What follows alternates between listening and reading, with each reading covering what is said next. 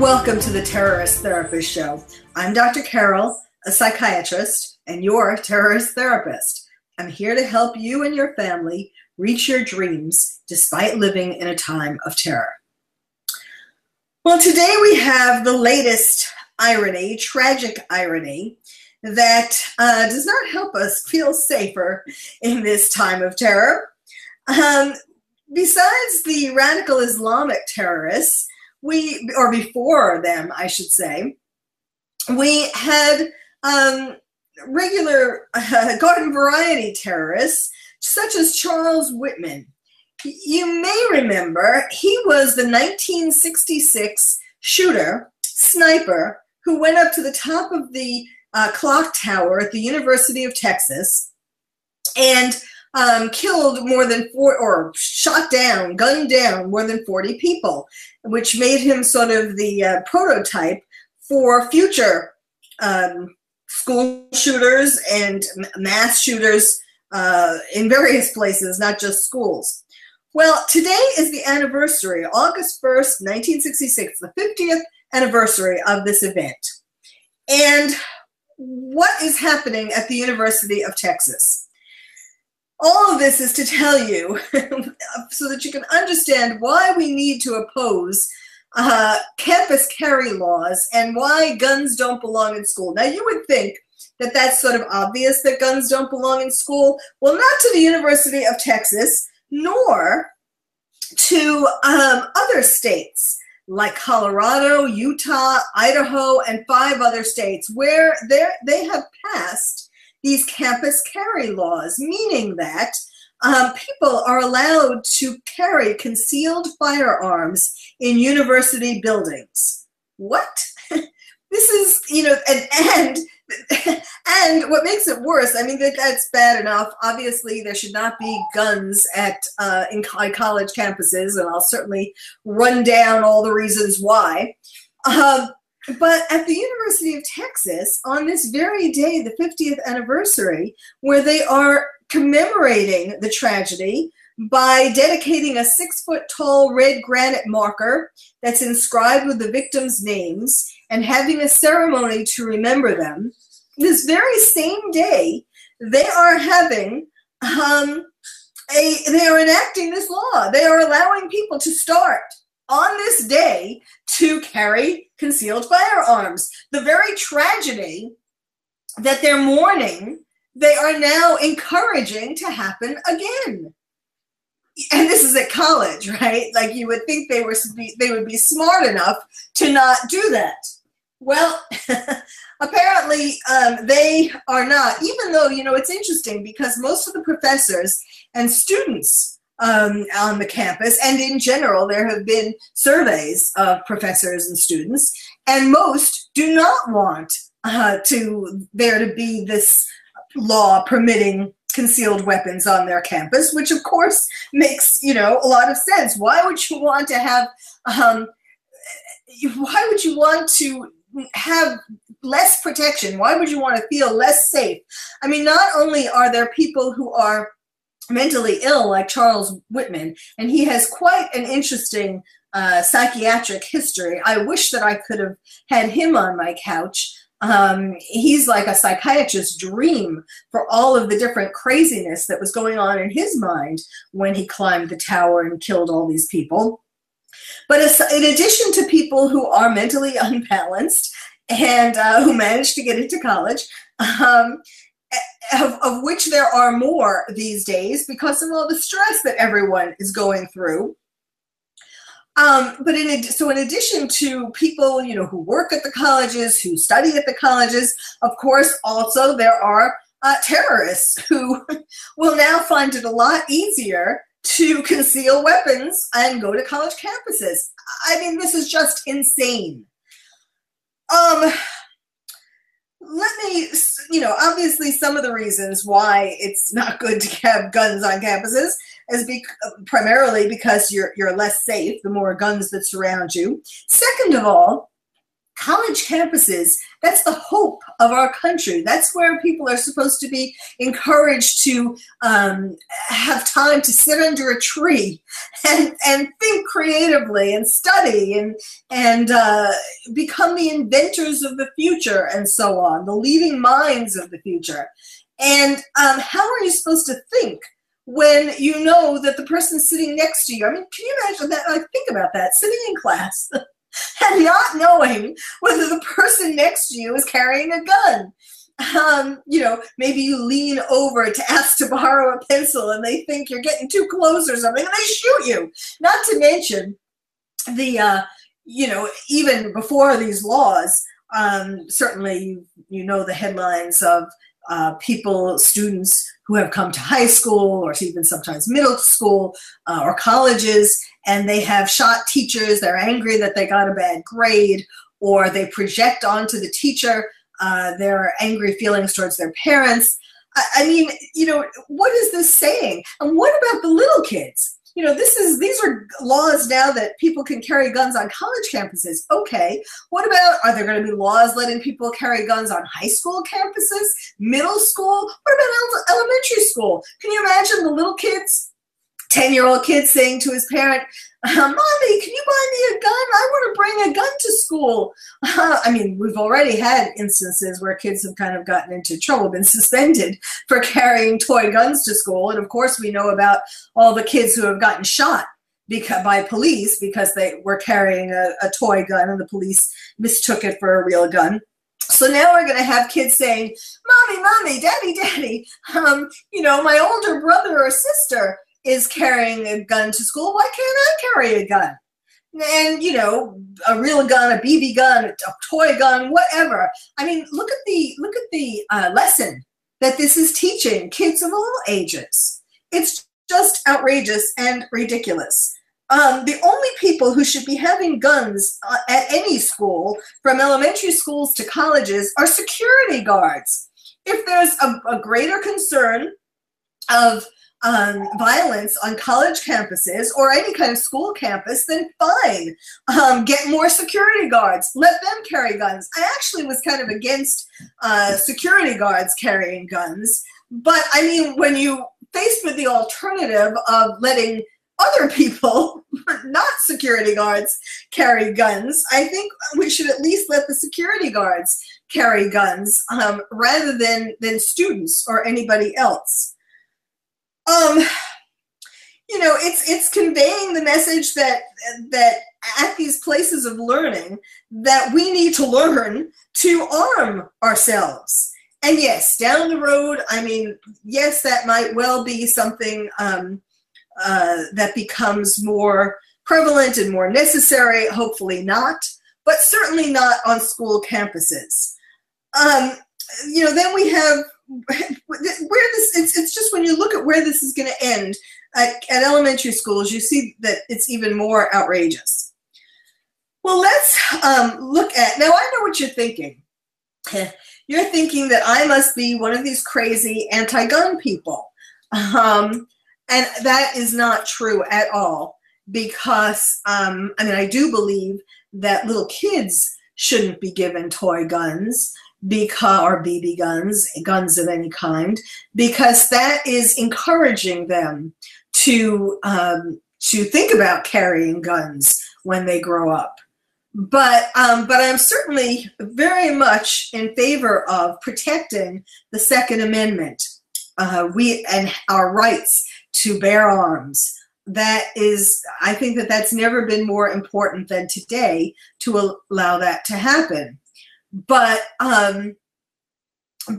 you know, that's a very different story than allowing people to carry guns at school. We're not talking, the right to bear arms doesn't mean on college campuses or middle school or any of that. It's a different, that was conceived of in certainly a different way. Let's talk about Charles Whitman, because he is such an interesting guy, and because some of the lessons that we can learn from mass shooters who are not terrorists, apply to terrorists. And there's a pattern here.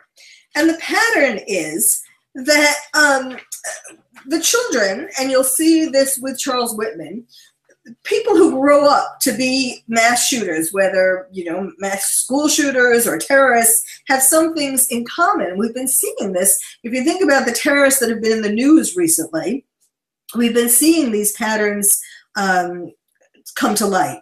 So there's the childhood, of course, a really traumatic childhood, a childhood of abuse and or neglect, a childhood of where the person wants to get attention, a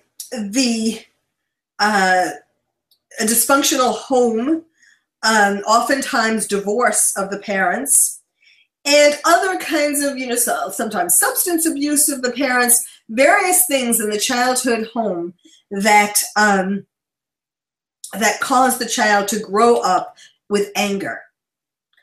And then there is a desire for revenge. Now, when it's the school shooter, like Charles Whitman, I'll tell you about what caused him to want revenge. But then, of course, the Islamic terrorists, they use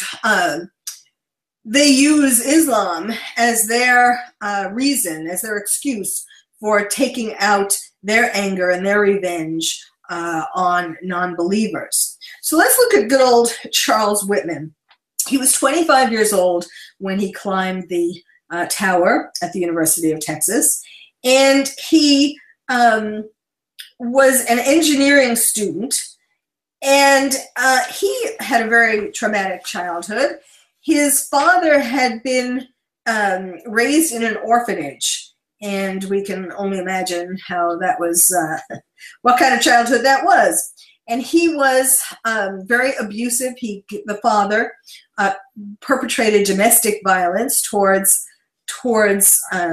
Charles' mother, and also was physically violent towards Charles if he wasn't perfect. And he was also emotionally abusive to his wife and his children. Now, Charles was a really bright guy. Despite his poor judgment to climb the clock tower, he had an IQ that was supposedly 139. And his father taught him how to use firearms from an early age. He grew up in Florida, and he went hunting. And his father used to boast, Charlie could plug the eye out of a squirrel by the time he was 16. And Charles, not only did he have a high IQ, but he joined the Boy Scouts at the age of 11. And at the age of 12, he became an Eagle Scout. He had accumulated 21 merit badges and became an Eagle Scout, which made him at the time the youngest person in the world ever to become an Eagle Scout. Then when he was 16, he had some health problems. He was hospitalized following a motorcycle accident. He was hospitalized for surgery to remove a blood clot which had formed around his left testicle. Now, obviously, there are all kinds of psychological implications to that. Was he embarrassed? Did he feel less of a man? Did he feel inadequate? Did it have any impact on his sexual functioning? And so then finally, when he was, after high school, after he was graduated from high school, his father beat him and threw him into the family swimming pool, which caused him to almost drown because he had come home drunk after a party. And that made Charles decide to join the Marines. He didn't tell his father he was joining the Marines until after he was already in the Marines. And then he applied for a scholarship. He did well in the he did well in the Marines, and he enrolled at the University of Texas at Austin in mechanical engineering, and he didn't do very well as a student. So much so that even though he had been very bright before and had this bright IQ, but he didn't do very well. He probably was too busy poaching deer. He actually butchered a deer in the shower in his dormitory, and he got arrested. and so he eventually lost his scholarship, and he got married.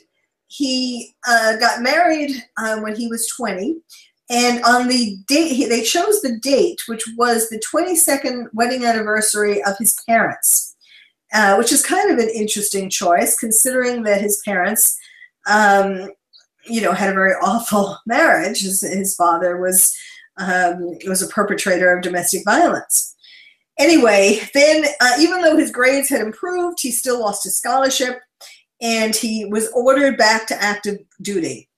And he resented this. This was the part here. So he has this horrible childhood, abused and so on. And he joins the Marines, he does well, but then he loses his scholarship. And that's where the anger, and that's where his choice of targets, the University of Texas, came from. And so he enrolled, after he got out of the Marines, he enrolled in school on his own. He went back to school, and he was doing okay. And also in the Marines, he got demoted when he went back to the Marines. Before he left, he was demoted because they found that he was gambling, and he had possession of a personal firearm. So he was demoted. That also made him angry.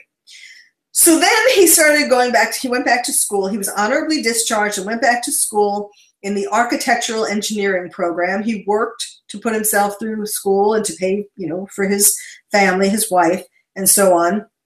And he started striking his wife. He told his friends that he had hit his wife on 2 occasions, and he said that he was mortally afraid of being like his father, being abusive to his wife like his father.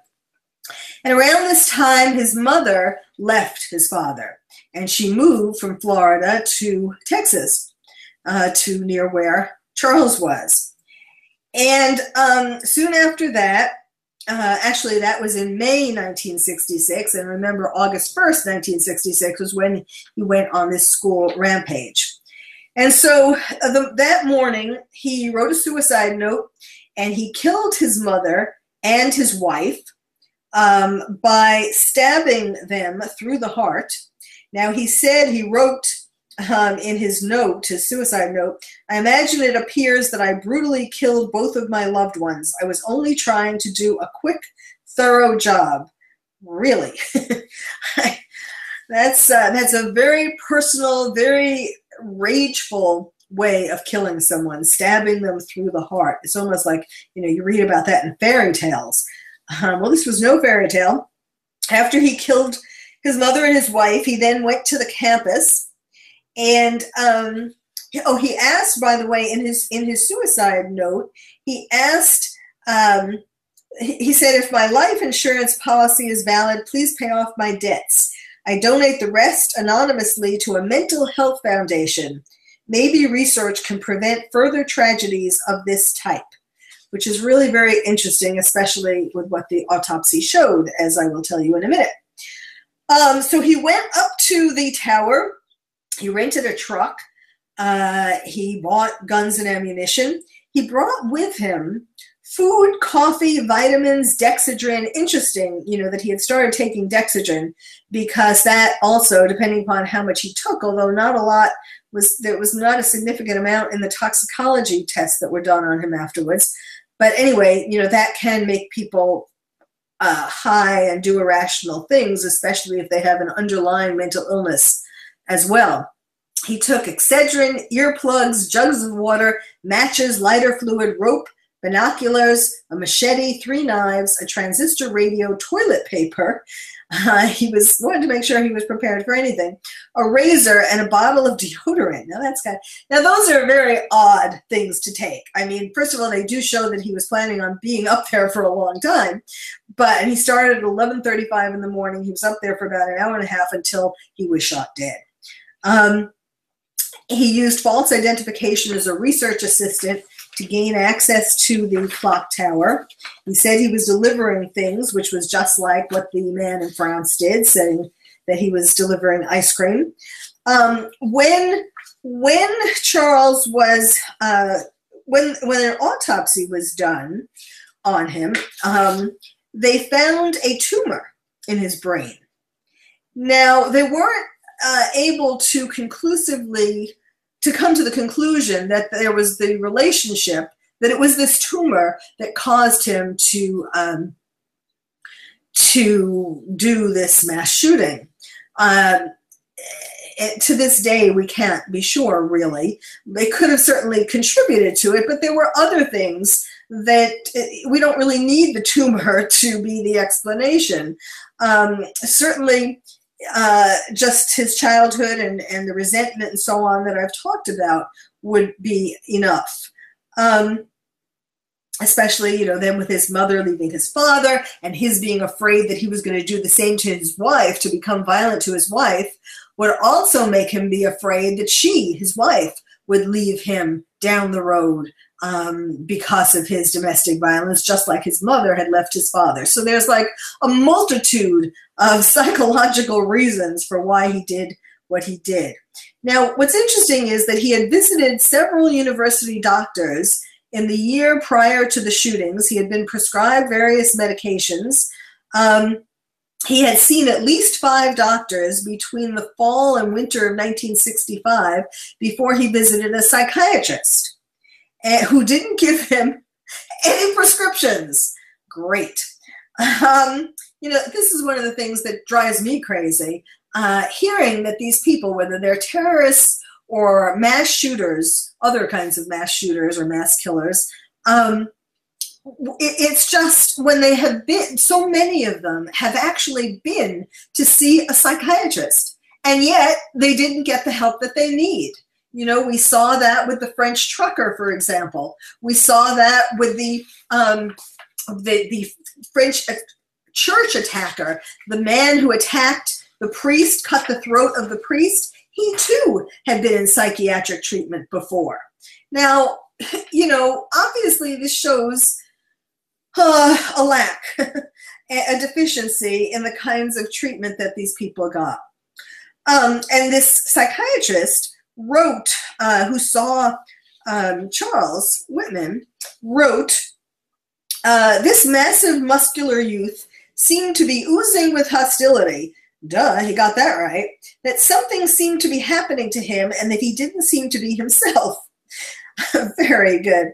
He readily admits having overwhelming periods of hostility with a very minimum of provocation. And then he also says, vivid reference to thinking about going up on the tower, repeated inquiries attempting to analyze his exact experiences were not too successful, with the exception of his vivid reference to thinking about going up on the tower with a deer rifle and start shooting people. Here, this guy, Charles Whitman, told his shrink that he was having fantasies of doing that. Now, who does that remind you of? The Batman killer, who told his shrink, Dr. Lynn Fenton, that he had fantasies of killing people, and yet she did very little, certainly not enough. She didn't hospitalize him, nor did this psychiatrist. Now, granted, this was, I'll give the psychiatrist a little leeway because this was 1966, and this was actually the first time that there had ever been a mass shooting of this type. Still, when you have a person who is telling you all of this, and he saw him for two hours, and then didn't see him again, and it isn't really clear whether he didn't see him again because the psychiatrist wasn't helpful, or the psychiatrist told him he didn't need to come back, or what. But it was certainly a failure of the mental health system. Now, again, what we need to be doing about all this is you need to contact your congressman, to contact authorities, to write stuff on the internet, to do what you can to get the message across that guns don't belong in school, and to oppose campus carry laws. Let me just read. We've now come to the Ask the Terrorist Therapist part of the show, where I answer your emails and questions. So there's an email this time from Bobby. Bobby wrote, I just heard about the new laws permitting concealed weapons on campus. My son is going to start college at one of these schools. He wants me to buy him a gun to take to school, but I'm against it. I don't want him to get hurt or end up killing somebody. What should I do? Well, Bobby, I think you should stick to your guns, pun intended, and go to speak to him and tell him why you don't want him to carry a gun, why it's dangerous, and tell him to go to, there, as I was saying before, the polls, the tests that there have been show that most professors and most students also don't want guns on campus. It was the gun lobby that have gotten these states to enact these laws. Again, I am not against, I am so for so much of what they say in terms of keeping our Second Amendment, but that's going too far. Bringing guns to school is going too far. So tell your son there must be some kind of club or organization, formal or informal, on his college campus where these professors and students are getting together to protest the idea of having guns on campus. So if he joins that group, he will feel as though he is doing something positive to try to prevent this or change this back so that everybody is safer. And if they are not making headway quickly enough, if this group doesn't seem to be getting anywhere quickly enough in this protest, then I suggest that he transfer to a college where there are these gun laws, where a college in a state that has not as yet enacted these laws, so that people cannot carry guns on college campuses. Well, I'm Dr. Carol, your terrorist therapist. Thanks for listening to the Terrorist Therapist Show. It's one thing to not allow our Second Amendment rights to be taken away, and it's another thing to encourage students to carry guns to school. It's bad enough that we need security guards to carry guns to school, but this responsibility should not be put on the students. And the University of Texas should be ashamed of themselves for using this date, August 1st, to, at the same time that they're commemorating the memory of the people who died in the first mass shooting on their campus, to also be enacting the laws to allow students today to carry guns on the campus. Now, the students at the University of Texas and all the rest of us are smart enough to know that that's hypocrisy and a tragic irony.